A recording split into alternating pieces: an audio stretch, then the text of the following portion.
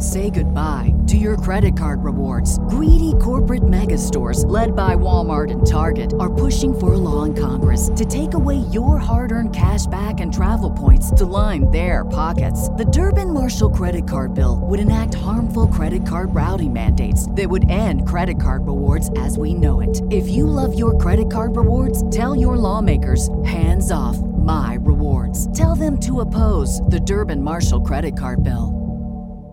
Welcome to episode number 45 of the Marine Layer podcast. We have on Kayla, Braud of Root Sports, talk a little bit about Mariners outfielders, her career in broadcasting, and softball as well. We'll analyze Bryce Miller's up and down rookie season and our first impressions of Dom Canzone and Josh Rojas. Before we start the show, just a friendly reminder to all of you guys, go download our full-form audio podcast. You can do that on Apple, Spotify, Google, and Amazon. Go follow us on those platforms. Go download the episodes. Give us a 5-star review. It helps big time. And then head over to YouTube. Hit subscribe on YouTube as well. Watch our video podcast. Turn the notification bells on. Like, comment on those. And then if you want to head over to social media as well, you can check us out on Instagram, TikTok, Twitter, and YouTube Shorts at Marine Layer Pod. Let's get it rolling.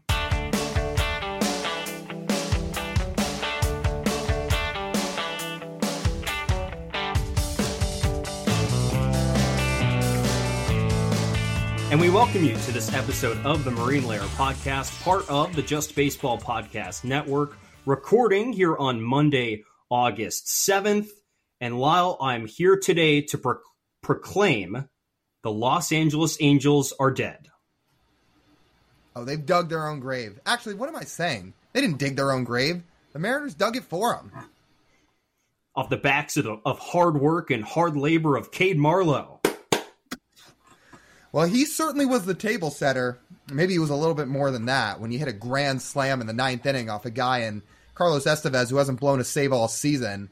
That'll set the table. Now, the series didn't exactly go in the Mariners' favor in terms of lopsided wins the rest of the weekend, but wins are wins, and they won every single game. Now here we sit. The Angels are 7 games back of the last wild card spot, after being as aggressive as any team in baseball at the deadline. What a story. You think Shohei's happy? I'm sure he's thrilled at this moment. His team actually showed that they cared a little bit and that they were going to go out and they were going to support him. Oh, wait, no. Every time we look in the dugout and the TV cameras look in the dugout, he looks like a depressed individual. Well, considering they caught him almost crying on the broadcast, I'd say he's thrilled to be there. Yeah.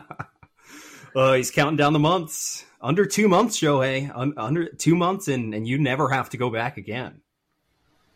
And just over a month, we'll say 5 weeks, until he comes to Seattle for the Angels' final trip to Seattle this year, where, again, we'll do more promotion when it starts, but a little reminder again, just to get it in everybody's heads. We're drilling it in there.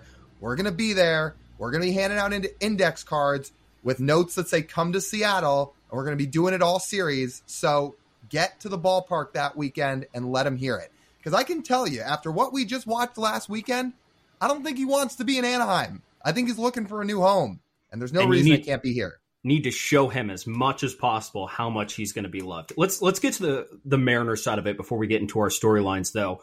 And how nice is it to see the close wins, which we were talking about earlier this season, how the one-run victories and the close victories just never seem to go their way. And yet, against all odds and extra innings where the Mariners have stunk all season long. On Sunday, Mariners are 3 high leverage guys short in the bullpen, and it looks early that Bryce Miller might not have it, and that he's getting hit around a little bit, and it's hot, and the bats aren't great, and yet the Mariners still find a way to finish off a sweep, and Taylor Saucedo goes the 9th and the 10th inning as literally the last guy left in the bullpen, and it just kind of shows me where this Mariners team is at in terms of how they're feeling in winning games. And it feels like a little bit of that mojo from last season and winning close games and doing all the right things. It's there. They've been playing inspired baseball since the deadline. First off, we have to give a spot on his own to Taylor Saucedo. He was awesome on Sunday. He's had a phenomenal year. That was his best outing of the season. To slam the door the way he did in the 9th and the 10th to lock down that win, when, of course, he had to deal with an inherited runner in extra innings. Didn't faze him. He shut him right down. Now, in terms of the one-run wins, this is more or less how a season will go in terms of close games for a team. Didn't ever feel like the Mariners were going to get any luck to turn their way early in the year when they would just lose every extra inning game possible. At least it felt that way. But all of a sudden, it's starting to turn around. I mean, that ball that hopped over the fence for a ground rule double in this series, I believe that was off the bat of Brandon Drury. Earlier in the year, that's not going over the fence, and the Mariners are on the wrong end of that. Angels probably win that game. They score multiple runs on that hit, and they have to come back the next day. Instead, the Mariners catch a break. Munoz shuts it down on Saturday, and they win that game 3. So you're starting to see the luck turn their way a little bit, which is more or less how one-run variance wins go.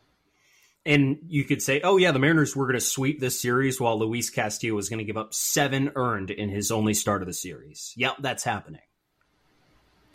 And you look at the rest of that wild card picture all of a sudden, it's kind of the Mariners and everybody else. The Red Sox have had a tough last 10 games.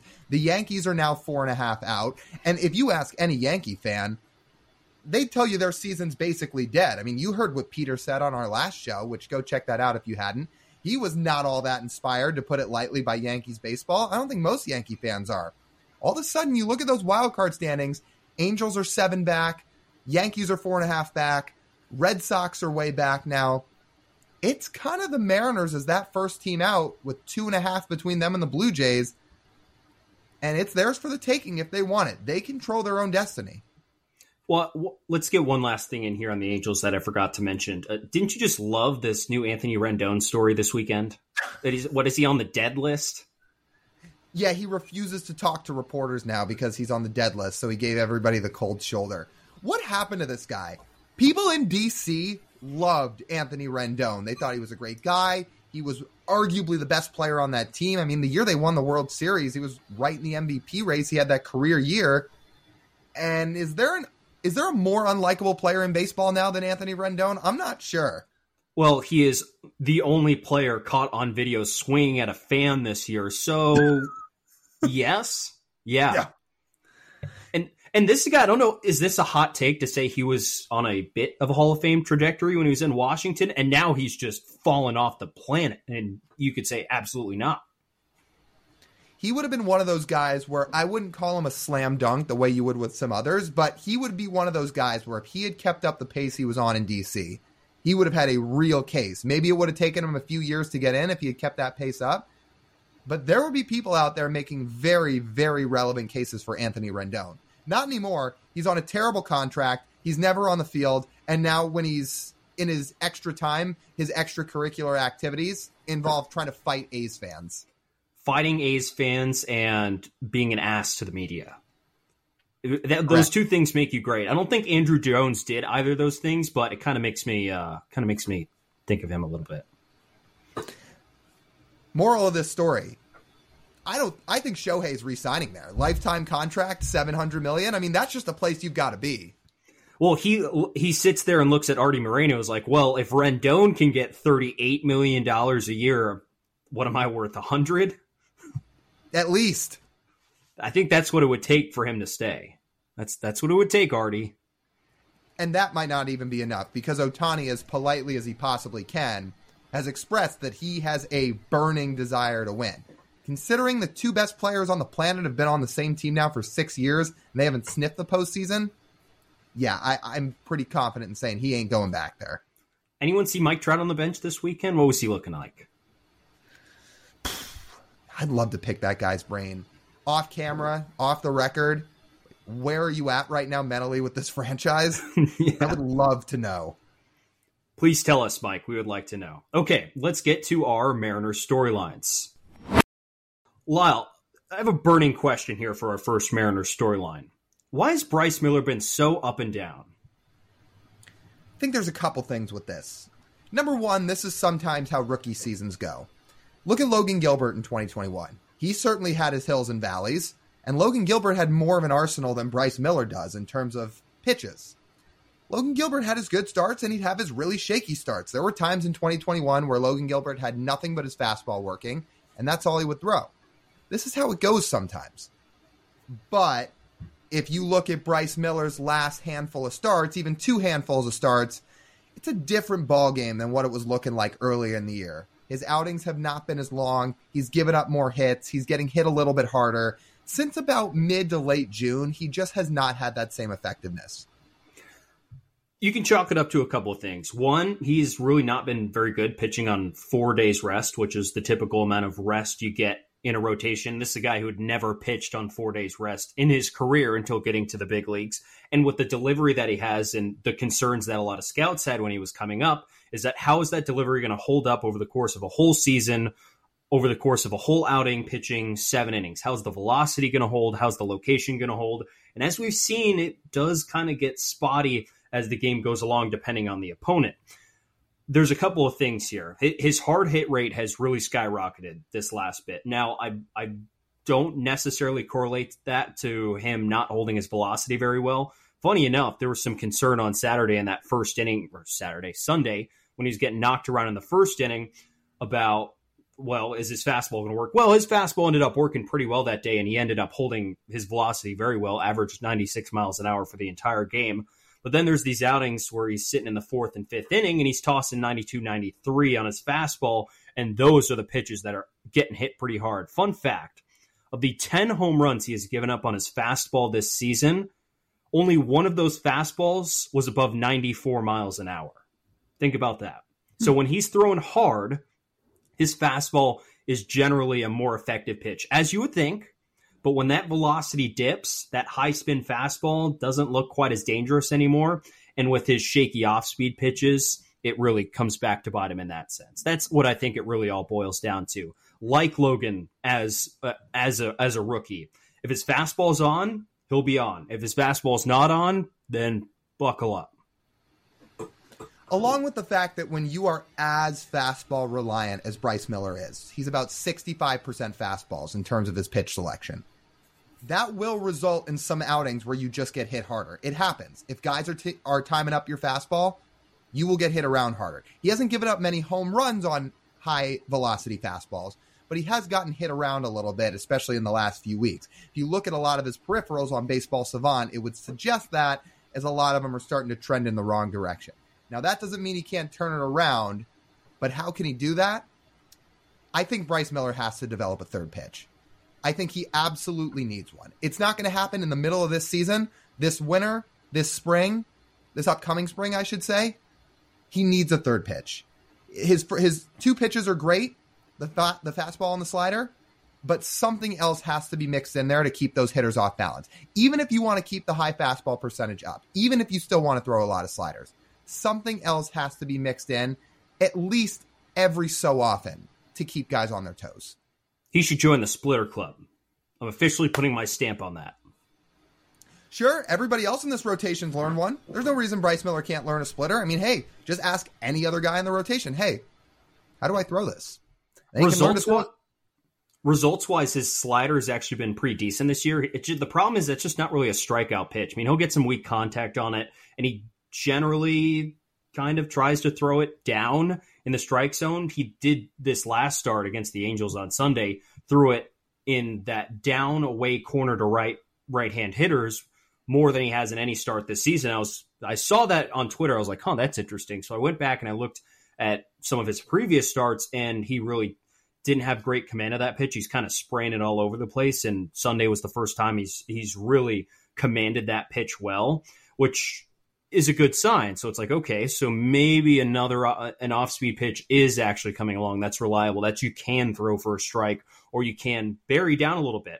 But the problem is it's not really a swing and miss pitch, only has a 20% whiff rate, which is not a strikeout pitch. His best strikeout pitch is his fastball, but you kind of play with fire there because his fastball is also the pitch that more often than not gets hit the hardest, which, when you're trying to put someone away, you'd rather throw a pitch that they A, can't hit hard, B, can't hit at all, rather than a pitch where if they don't swing and miss, they're probably barreling it up to the outfield.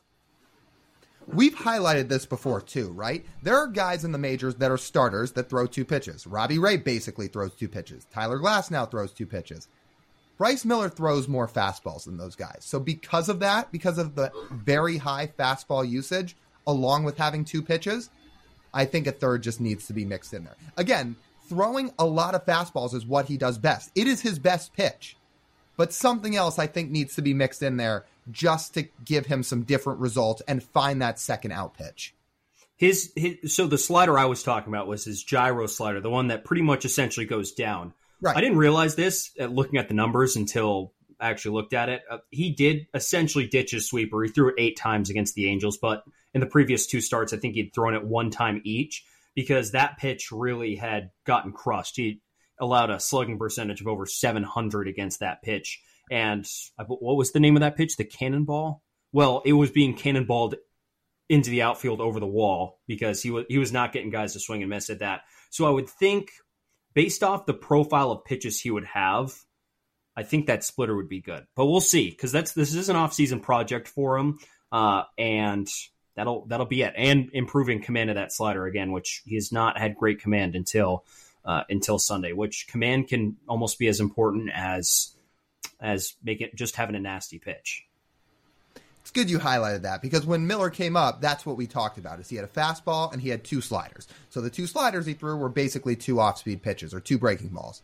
But now that he's ditched that sweeper, it is strictly 2 pitches. So if he could add something with a little bit of a different shape or movement on it, like a splitter, which a lot of guys just use as a changeup instead now, that's what Logan Gilbert does, yeah, that could really work for him. So let's circle back to this next spring and see if he's made some adjustments. If I had to put some money on it, I would guess that he would.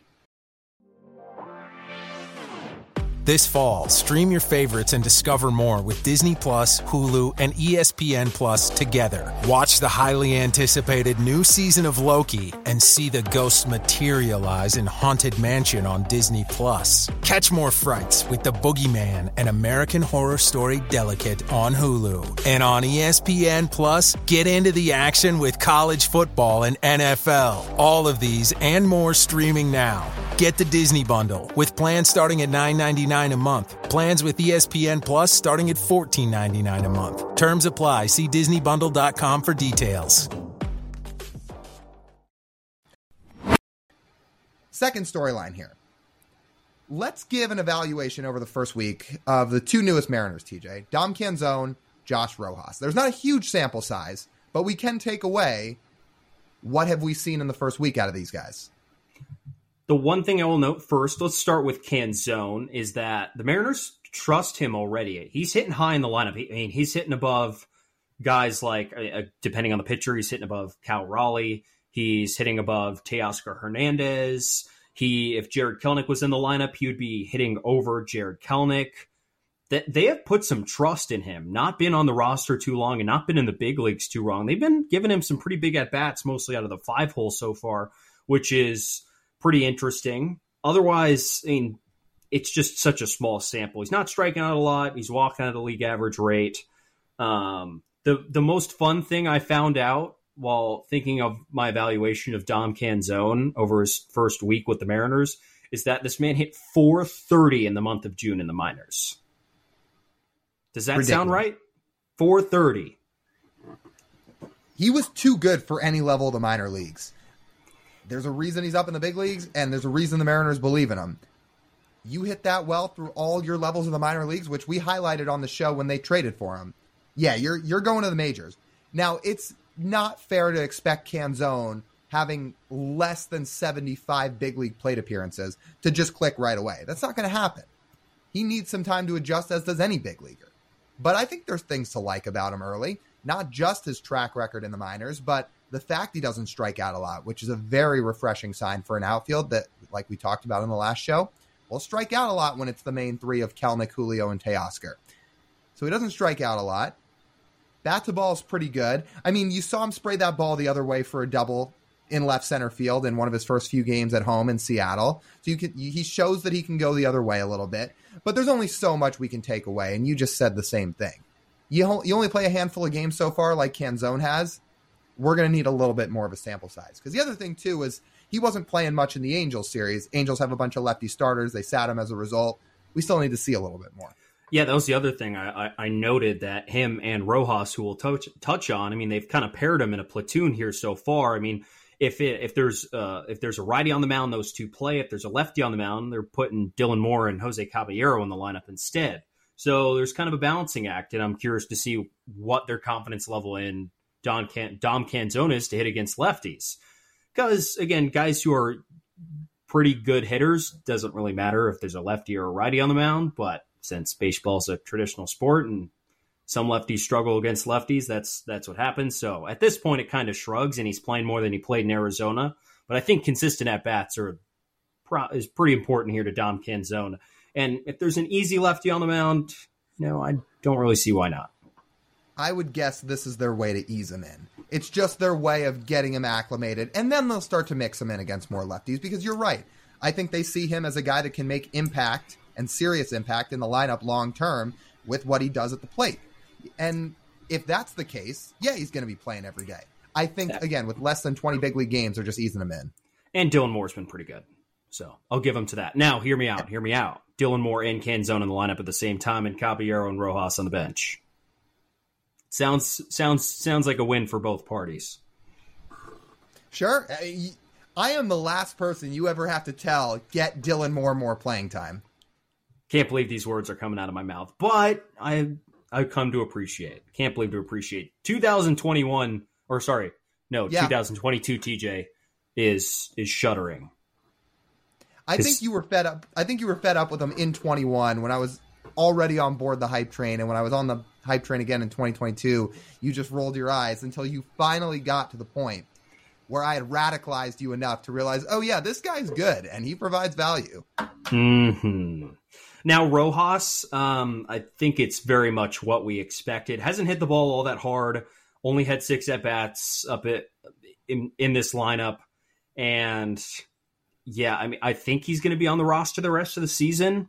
They like his versatility. Again, plays both infield and outfield.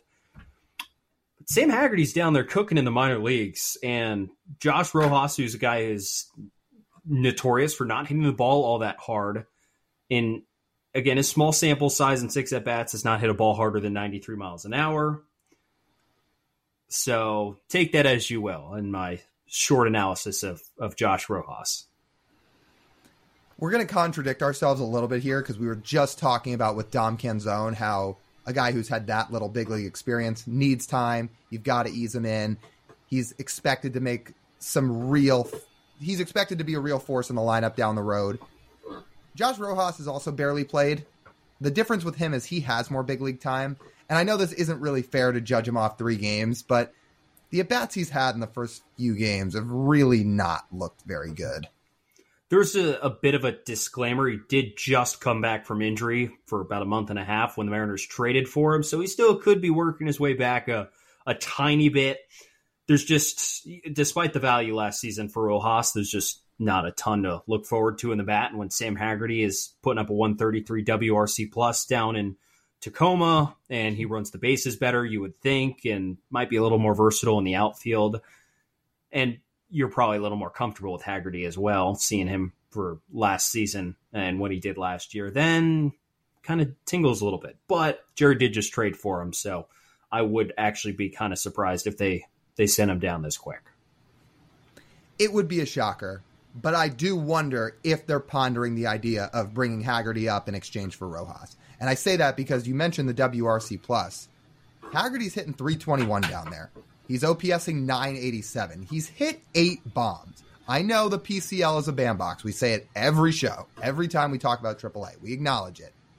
But between his big league experience, the familiarity he already has with the club, the speed and defense he can play, and if he's hitting like this, you just have to wonder. Because the whole reason Haggerty got sent down to begin with is he wasn't hitting. But if he's hitting this well in Tacoma, you have to wonder if they're starting to mull the idea of getting him another shot. It'll be something to keep an eye on. I look forward to revisiting this probably in about a month, or we'll probably at the end of the season when we conclude and wrap up, we'll have a better sense for what these are. But just a week of review say that. I still can't believe Dom Canzone hit 430 a month. That's kind of absurd.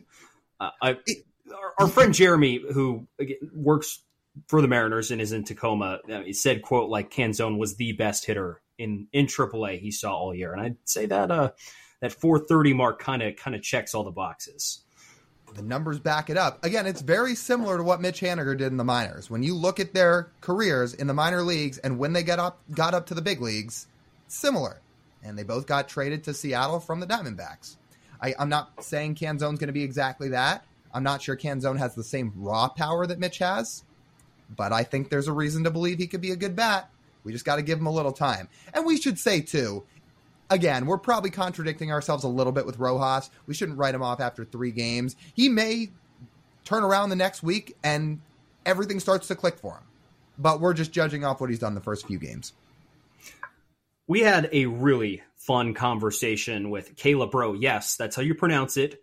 It's pronounced B-R-O. It is spelled B-R-A-U-D. So don't get it confused. Bro. Right? Bro. So it was a fun conversation. It's good to get her perspective. An analyst on Root Sports, also does a ton of work in college softball, which I have worked in as well. So good to tie in that. And it is good to get her perspective on a bunch of things. And I feel like we're doing a good job of making our rounds in Root Sports. Yeah, we've had a lot of Root people on so far, which is great. Kayla is seriously awesome. This is her first year on Root and doing Mariner stuff. So if you're not familiar with her yet, this is a perfect chance to get familiar with her because she's really smart, outgoing, really knows what she's talking about, and overall was a really fun conversation. So hopefully you guys will start to get to listen to her and see her around more often on some of the Root broadcasts, whether it's pregame and postgame. She was actually on one of the broadcasts doing color commentary this past week. I mean, she's awesome. She really is. So we're excited to have you guys hear this conversation with her. All right, let's not waste any more time. Let's get to our interview with Kayla Braud. All right, we've got Kayla Braud on with us. She's a Mariners analyst for Root Sports, college softball analyst for ESPN. Are we saying your name right? I mean, we tried to do our homework on this before we had you on. Yeah, it's Kayla Braud. So my dad is from Baton Rouge, Louisiana, and the AUD is another version of the EAUX. So it is, you don't pronounce the D, and it's like, you know, how they do the GEAUX for LSU, like Go Tigers. That's where I'm at. So it's Kayla Braud. Like, what's up, bro? Do you think it could possibly be cooler, though, with the EAUX on the end of it? Okay, yes. However, so I went to Lafayette. I called a game at Louisiana, which was formerly known as ULL. And a guy was telling me, and I don't know if he was like pulling my leg or not, but he was like, "Oh, you're with the Smart Bros." And I was like, "What do you mean?" He's like, "Well, if you were illiterate, you put an X at the end." So I was like, "Oh, my family was the Smart Bros." I was like, "I feel like you're pulling my leg, but I will freaking take it." So, what's the worst somebody's ever messed up your last name when they've tried to say it? Brand, probably. They just flip the U and turn it into an end. I get Braud, and then one of my teammates used to call me a dumb broad one time. You know, that's it. But it never gets. The only time it gets pronounced correctly is when I go to Louisiana. Well, that's good, because I'm thinking, like, you played 4 years of college softball in the SEC. You're on TV all the time. I mean, do you make it a point every time before the game started, you go up to the announcers, by the way, let's get this straight so I don't retweet a highlight of you saying Braud instead? Yeah, you know, for the most part, people are really good about asking, because I think even if you just look at my name, you could mess it up just by looking at it. So, yeah, I make sure. But I also, like, sometimes I'm like, I don't want to be a jerk and be like, well, it's actually Bro, please. But it's your name, so you want it to be right. Well, that's awesome. And I know you've had a nice journey now through broadcasting, and this is your first season at Root, and you were just doing the game last night, and we figured it's kind of a pressing topic and pretty relevant to the time we're recording this, that the Mariners just win, headlined by a grand slam in the 9th inning from Cade Marlowe, where we figured the outfield was kind of a subject to headline here because, as it looks right now, they've got some new faces in there between Canzone, between Marlowe in the last couple weeks. And we figured we'd just touch on a few of them with you. And to start with the guy that's headlined it all in the last few days in Cade Marlowe, I mean, what have you seen from him that's kind of made him pop so much in the first couple weeks up here? Yeah, well, I laughed. I was looking at the things that we're going to be talking about today, and we talked you guys had this plan to talk about the outfielders yesterday before the game even started. So how perfect was it that Cade Marlowe hits a grand slam in the 9th inning? It just felt picture perfect today. Now Cade Marlowe has been, I think, a pleasant surprise. I don't think anybody had really high expectations of what he was going to be able to do. I think they saw him as a kind of a puzzle piece where you could put him in, plug and play, and kind of work around the Jared Kelenic injury. That being said, where he's shined is he has had some really, really good veteran at-bats that we've seen early in his career that you would expect out of somebody that's been playing the game a lot longer than he has at this level. So first and foremost, he has really good ABs. I think he's got a really good eye at the plate. Obviously, there's limitations because when you are a rookie, when you haven't seen major league pitching like that, it takes some transitionary time, so it's not perfect every single time, but he grinds out at bats. He puts bat on barrel. He's got a really simple swing. Like, he doesn't have a, beautiful, perfect swing that you're going to see some of the best hitters have in the league, but he's short, he's simple, doesn't have a lot of extra movement, so that allows him to get his barrel on ball very often. So those are some things that I've seen. It starts with his at bats first. And second of all, I think he's a good base runner. He's going to play a solid outfield for you. Last night was a great example of kind of the resiliency that you're going to see out of Cade Marlowe. So he gets 2, I think it was 98-mile-an-hour heaters at the top of the strike zone that he whiffs at. And obviously, Angels are saying, let's go at it again. This kid can't handle this stuff. He's late. He's way under. And Cade Marlowe did a really nice job of making an inbound adjustment. He gets his barrel head, perfectly on top of the ball. Because, again, at that level, you have to stay on plane, even kind of almost react above the plane of where you think it's going to be to make contact. And I thought he was under, and then boom, was on top of it and crushed a ball out of the park to give the Mariners the eventual win. So that's what I see. It's a long-winded answer, but that's what I see out of Cade Marlowe. I think, he's got a lot of learning to do, but the base and the foundation looks solid. And we've seen it from some of these young Mariner outfielders, and I was mentioning to Lyle on last Friday's podcast when we're recording, that when we look at this outfield and we look at the 3 guys you expect to be starters in the outfield in this 2023 season, you collectively get about a 30% strikeout rate, give or take. And that can wear people out a little bit. But with Cade, right, even though he struck out a bunch in the minors, it doesn't seem like, at least at this point, that's going to be a real issue for him. And just I would say the ability that you already mentioned, with 2 strikes and he's totally guessing there on that 100-mile-an-hour pitch, and he guessed correctly. You as an outfielder, right, you're thinking that's a total guess in that spot. And if he throws you a slider in the dirt, you're spinning around like the top. If you were in that box, Kayla, is that kind of how you think of that at bat when he's throwing gas up? You're guessing I'm crushing the fastball, and if he throws me a slider, it's whatever. Yeah, I think in that situation, my mentality, you're thinking, I'm not going to get beat again by this pitch. So I'm going to sit fastball, and I'm going to do whatever I can to react to the breaking ball, the off-speed pitch down in the, I thought, I would have expected something down in the dirt as well. But I also think that, you look at the kid and Cade Marlowe, he's a rookie, not been in this situation before, high pressure moment.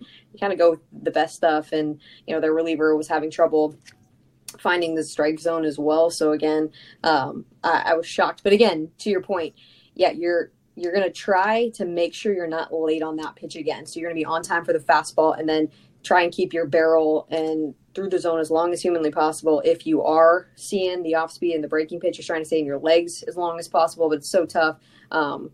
But yeah, Cade Marlowe, again, for a rookie, I thought it was a good at-bat. And it may not seem like it because it's, 3 of the same pitches over and over again. But sometimes those are the hardest ones to hit, frankly. I want to ask you about the guy he replaced. You're a former athlete. You played in some of the most high-pressure, important games that there are at the sports level. And, he went to the College World Series, won a national championship in 2012 at Alabama.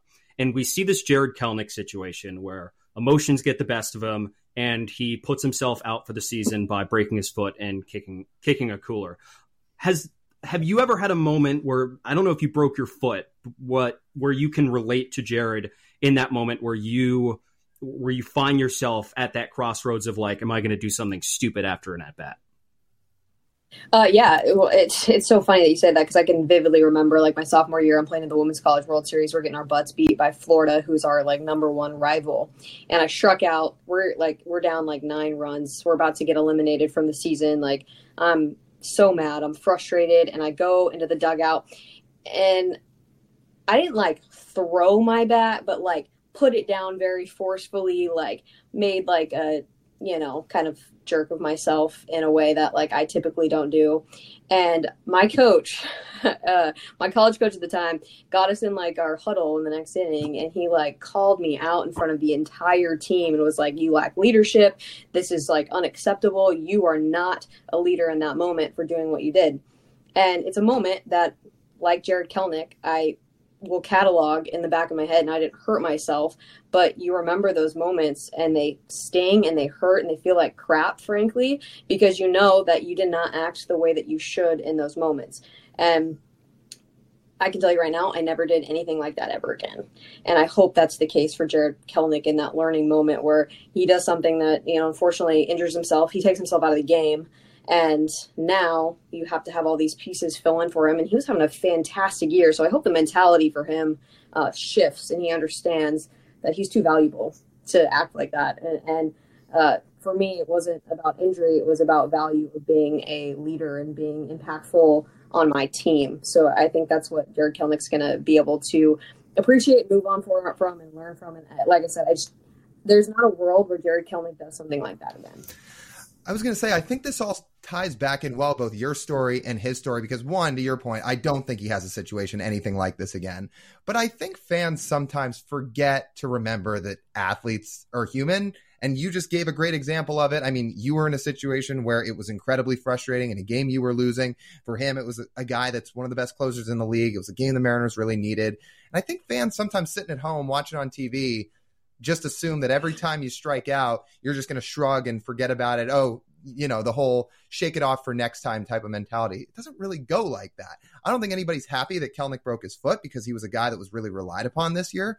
But I think people sometimes could do a better job of just realizing this game is so hard and these guys want to win so badly that just sometimes emotions do get to you. Without a doubt. And that's the weird thing about being a fan and maybe not experiencing something at that level is everybody wants you to be ultra competitive. They want you to go up there and give it every single piece of yourself to the game, to winning for the Mariners. And then when you fail in those situations, they want you to be cool and humble and like, hey, be smart in those situations. And it's a very fine line. Like when you talk about riding, like going over the edge either way, because again, you don't want somebody that doesn't care or is uncompetitive, and you don't want somebody that takes those moments and kind of again hurts themselves or does something stupid or jeopardizes the success of the team. So for fans that want all of those things in a perfect world, but Jared Kelnick, so many other athletes, they're human, and it's not because he's selfish, it's because he wanted to win. Like he wants to win. Like the dude is a winner at heart, and I think that's where I can really relate to him. I hate losing. Like that feeling of walking off the field when you had an opportunity to win the ball game for your team and you don't come through is a sickening feeling. And again, not many people can say that they felt like that in a big moment in their careers. So again, appreciating that everybody is human, and there's going to be some times where you have learning experiences like Jared Kelnick and you move on and you still are upset, but you don't do something like kick a cooler next time. Maybe go into the corner, get your frustration out, stay within your body, not kicking or punching stuff. Yeah, maybe next time he can just break a bat instead. That way it's just like $100 out of his back pocket instead of his foot. Yeah, I think there's like a punching bag in the clubhouse or something like that. Maybe you can go use that. I think that's a pretty decent transition here, Kayla, because you've been talking about some experiences from your career and your time as a collegiate athlete and college softball player. I'm sure people that are watching you now on TV, both during the pregame and postgame shows or on the broadcast you just did this past week, know that you have background in baseball and softball. But do you think Mariners fans know how good you were when you played? I mean, that booth all of a sudden is just filled with insane talent. Like I'm sure people know you played, but do you think they know that you hit like 4 or nearly 450 for your career in the SEC?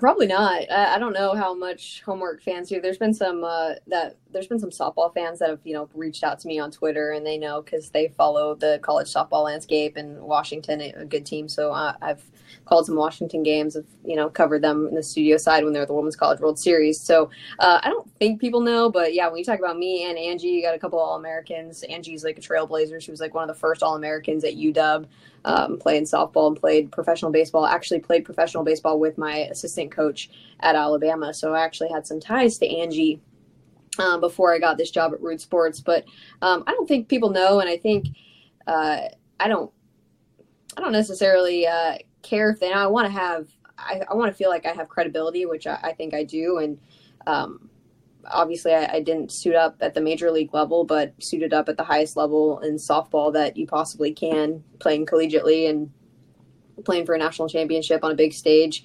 And really, you ask a lot of baseball players, softball players, the games are so similar.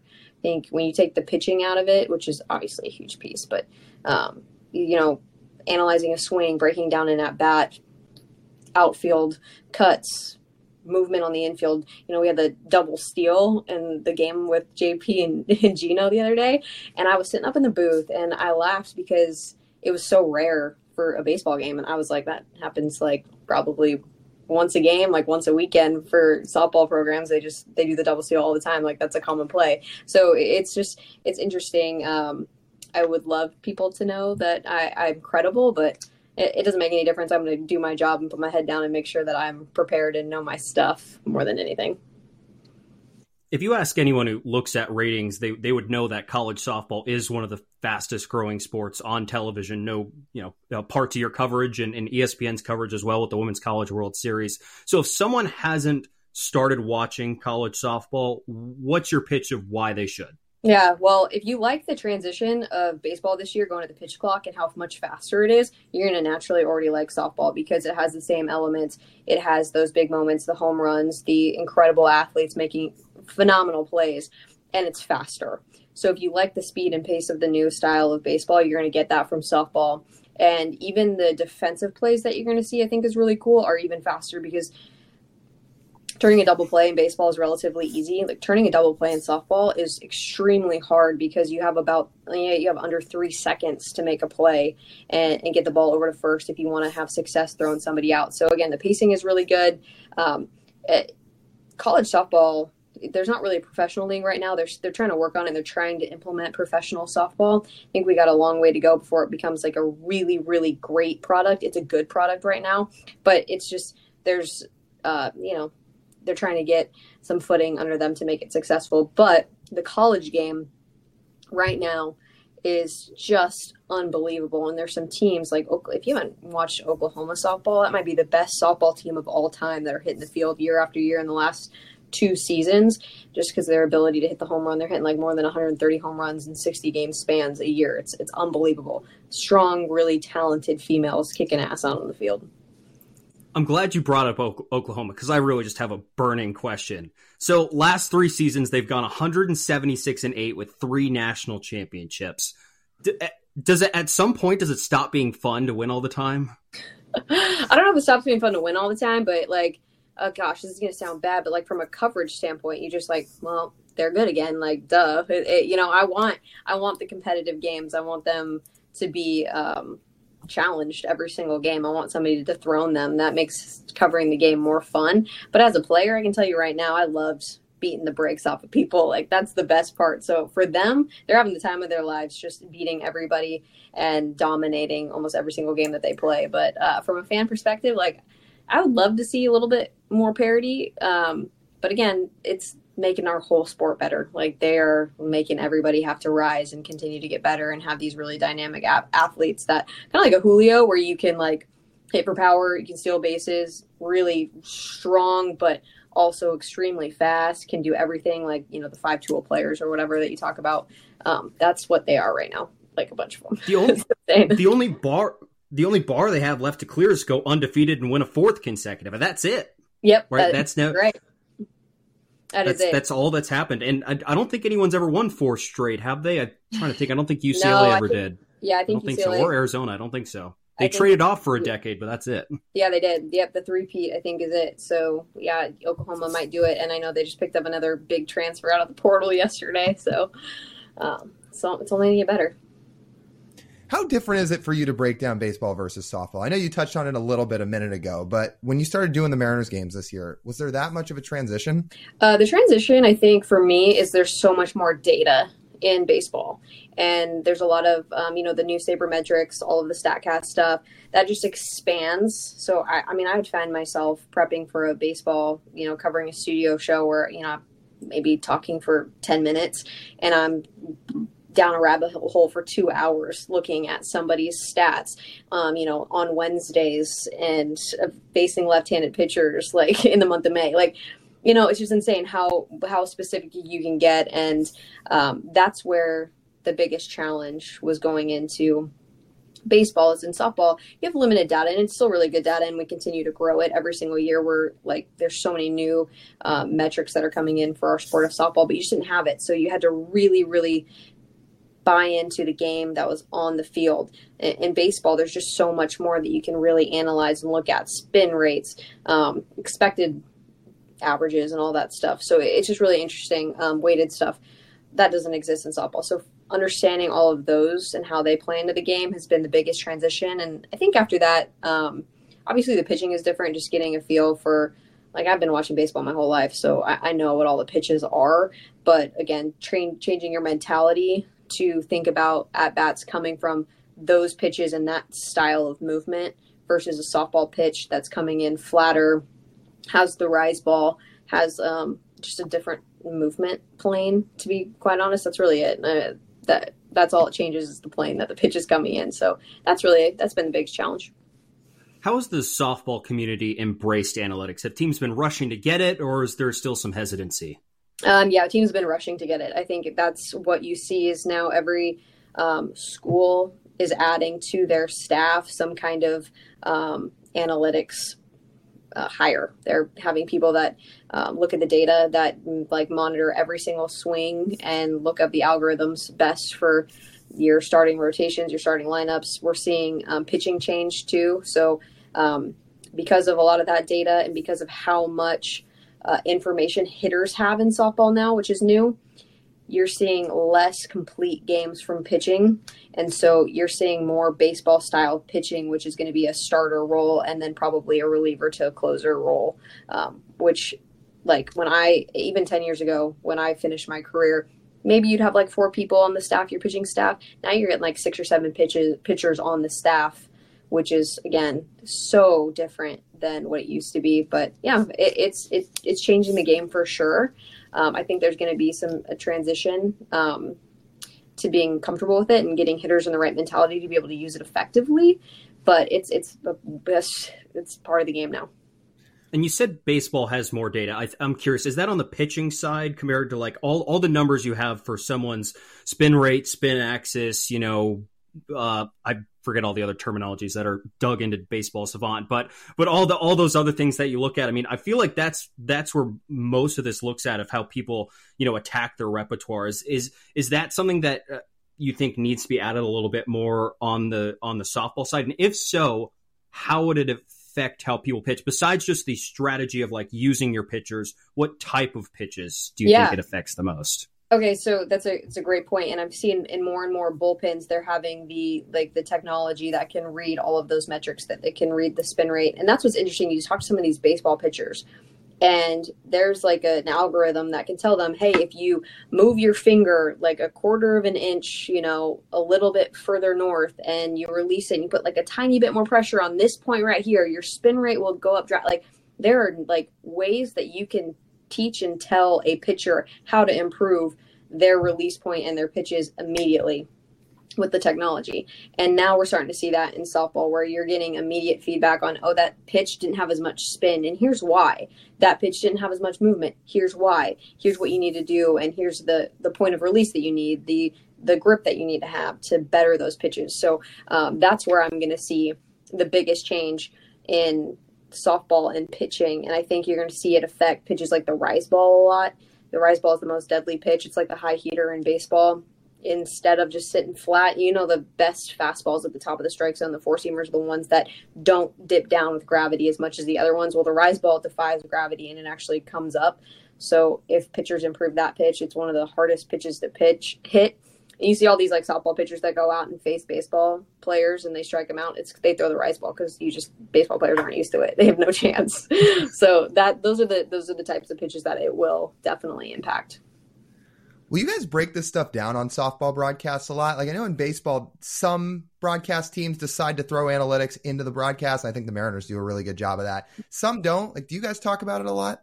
We're starting to. Yeah, we specifically at ESPN, they just partnered with like a 643 Charts, which is a database company that just has all of that stuff on hand, and that's becoming more common, is to import that into our broadcast and really analyze that data, show video to back it, and support all of those types of things that have been baseball for a while now. Those are starting to come through a little bit more, and even just like kind of there's like speed ratings now in softball. That wasn't a thing. All of these new algorithms that help you measure not only the value of a player from just like, oh, they can hit the ball really far. Like there's so many other things, their exit velo, how fast they're getting around the bases, their quality ABs, all that kind of stuff. We're inserting that into our softball broadcast a lot more, because I think what's different is softball started and people had to be taught. We don't need to teach people anymore about softball.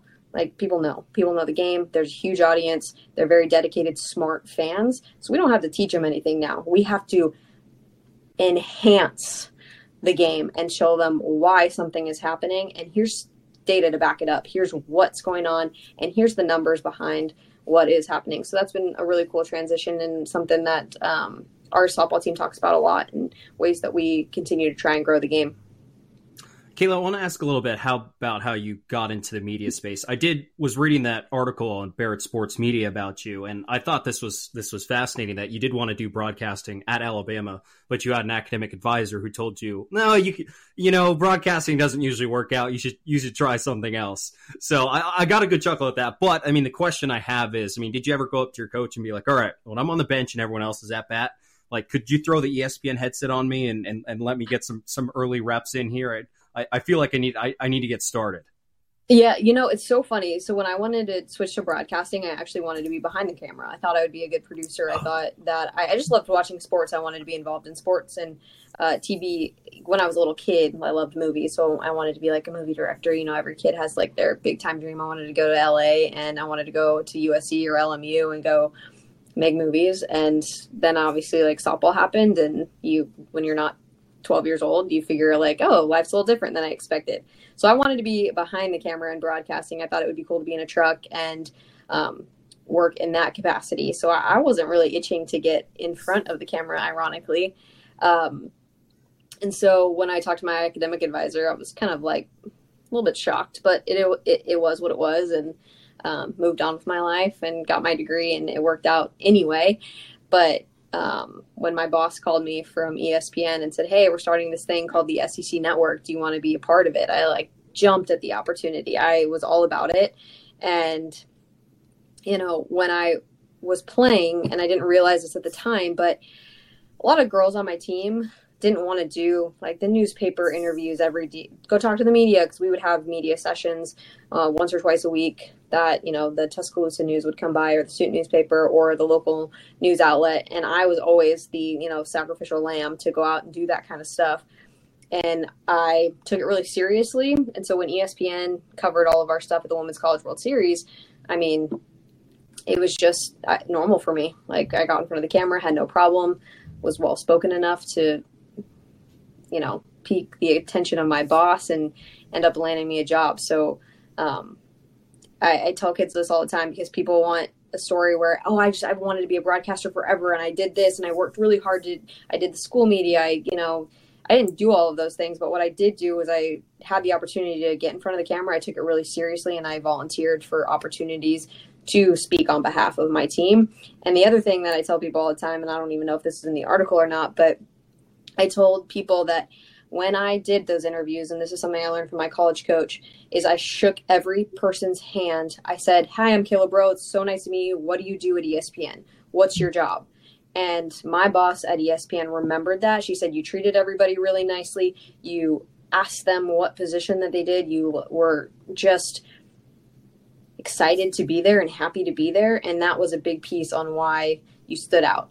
So you just never know what a handshake and just being the best version of yourself can do, and not shaking off opportunities to build your brand or be a good representative of your university at the time, or your job, or your life, or whatever it is, What pushed you to still do broadcasting anyway? Like, even after your academic advisor said don't do it, because it's two people who have sports journalism degrees and see all these people just give up so fast, and we're in the early stages trying to figure it out. Sports media is hard, but you pushed through it and made it happen for yourself anyway. So what really still pushed you to continue with it? Yeah, I can tell you right now, what pushed me was the feeling that I got the first time I was in the booth. So I got thrown into the fire. Like, I got hired at ESPN, and my first job was go be in the booth with Michelle Smith, who is like our lead analyst at ESPN. So I sat in the booth with Pam Ward, who calls WNBA games now, college softball games, you name it, for ESPN, and Michelle Smith. And I can tell you right now, I got the same, like, good butterflies, adrenaline, that same feeling that I got when I played. And I thought to myself, oh my gosh, I don't think there's another job on the planet right now that will give me the same feeling, like suiting up and getting out on the field and going to play in a game, because you have to perform. You have to be the best version of yourself. You have to, like, be ready to and prepare to tell a story. And that really got me going. And that's kind of when I knew, I was like, okay, this is for me. And that's kind of been the driving force behind continuing to grind and work at this job. And I can tell you, I've had years where it's been, hey, you're only doing 10 games and you're dying for reps and you want to continue to get better. And then the COVID year happened, and basically had to take a year off of doing TV. So it was a grind, and it still remains one of the toughest things I'll do, and still makes me want to pull my hair out sometimes. But the feeling of being competitive and, getting the bright lights on you, it feels like competing and feels like playing. So that's why I continue to do it. And the thing for you is you're a true student of the game. I read that you were watching Kirk Herbstreit, is one of my favorite, and then, like, taking notes, like, how does he break down a play and all these other things. Who are some other people that are, like, really good to learn from, of this is what qualifies good analysis? Yeah, it's so interesting because the people that I like to listen to are really clear. They find a way to explain the game to you in a simple way, but with confidence and kind of a unique way. Like, I like listening to Doris Burke and Kirk Herbstreit. She's on our softball team, but Amanda Scarborough is one of my favorite people to listen to. She breaks down the game in such a unique, cool way. And so when I think about all of the people that I really like to listen to, the key piece is they're very clear, and they explain the game in a way that's not overcomplicated, but not dumbed down. Like, they relate to they relate to the audience. I feel like they're talking to me when they're talking about a game, and they know when to be light and to have fun and not take the game in themselves too seriously. And that's what I want to do, is I want to make sure that I am still myself, but I want somebody to leave a game that I've called or a studio show, I'm like, oh, that's a really good insight. It's a good way to look at it. It's a unique perspective. That makes sense. That's what I want viewers to walk away with. And that's what I always look for when I'm listening to somebody call a game. And, I think it's been really fun this year listening to all the Mariners broadcasts, because I think every single analyst in the Mariners organization and just on Root Sports has a unique perspective, and I take little nuggets from each and every single one of them, and it helps me become a better broadcaster too. So it's been really fun to be on this team too and get to experience some new people that do their jobs really well. If we had one last question for you, Kayla, is there a single favorite or best thing that you've been taught about broadcasting since doing it? Like, is there one single thing that you've learned from somebody and say, I've always back pocketed that forever? That is an interesting question. Gosh, that's a really good question. I don't know if there's been one thing that sticks out, but I can tell you right now,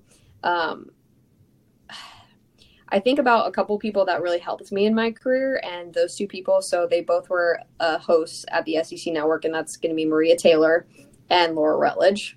So they're like two big, they're so big time, and I'm so lucky because they were at the SEC Network for about a year, and each of the times that my first 3 seasons they were with me as the network started. And for both of them, I'll always thank Maria Taylor because she taught me the ins and outs of TV, because at the time I didn't major in broadcasting, so I didn't know all of the ins and outs. So she taught me how to read a rundown and how to deliver things emphatically, and how to pace myself throughout a broadcast and a show. And on the other side of that, I thought Laura Rutledge reminded me to be myself above like anything else. Like, she is the most like charismatic, her unique self. When I tell you guys like how she is on TV is how she is in person. She's like the nicest, most fun, like awesome person, and finds a way to keep things like rolling and throughout the show. And she weaves in her own stories. She brings it back to you in this beautiful way. And she's, again, herself. So in a world, especially for a woman, you know, there's a lot that people want you to be a certain way, and they want you to not, you know, be yourself a lot of the time. But those two women have really taught me to be myself, and taught me a lot about kind of the foundational pieces of broadcasting. So that for me, those were two very impactful people. But yeah, I think beyond that, I mean, I still learn something new every single day. Well, that means you're just getting better and better every time. That's right. Yeah, that's right. Nobody's ever a finished product. That's right. Well, Kayla, this has been awesome. We really appreciate all the time you've given us. We enjoyed having the conversation with you. It's been really fun getting to know you out at the ballpark, and we certainly hope to do this again soon. Right. Hey, right back at you guys. It's been awesome, and I appreciate you guys. And TJ and Lyle, I will see you back at the ballpark sometime.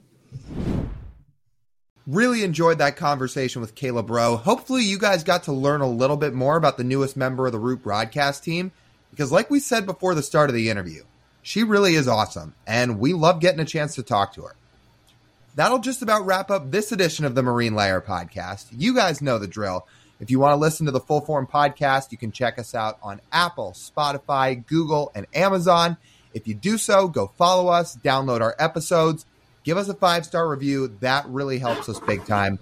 And if you want to check us out on the video side, head over to YouTube too. We do a bunch of stuff on YouTube. Go hit subscribe, like, comment, turn the notification bells on. That way when you'll know whenever we post something. On social media, Instagram, TikTok, Twitter, and YouTube Shorts, go check us out. Follow us at Marine Layer Pod. That's TJ. I'm Lyle. As always, we thank you guys for tuning in. Talk to you soon.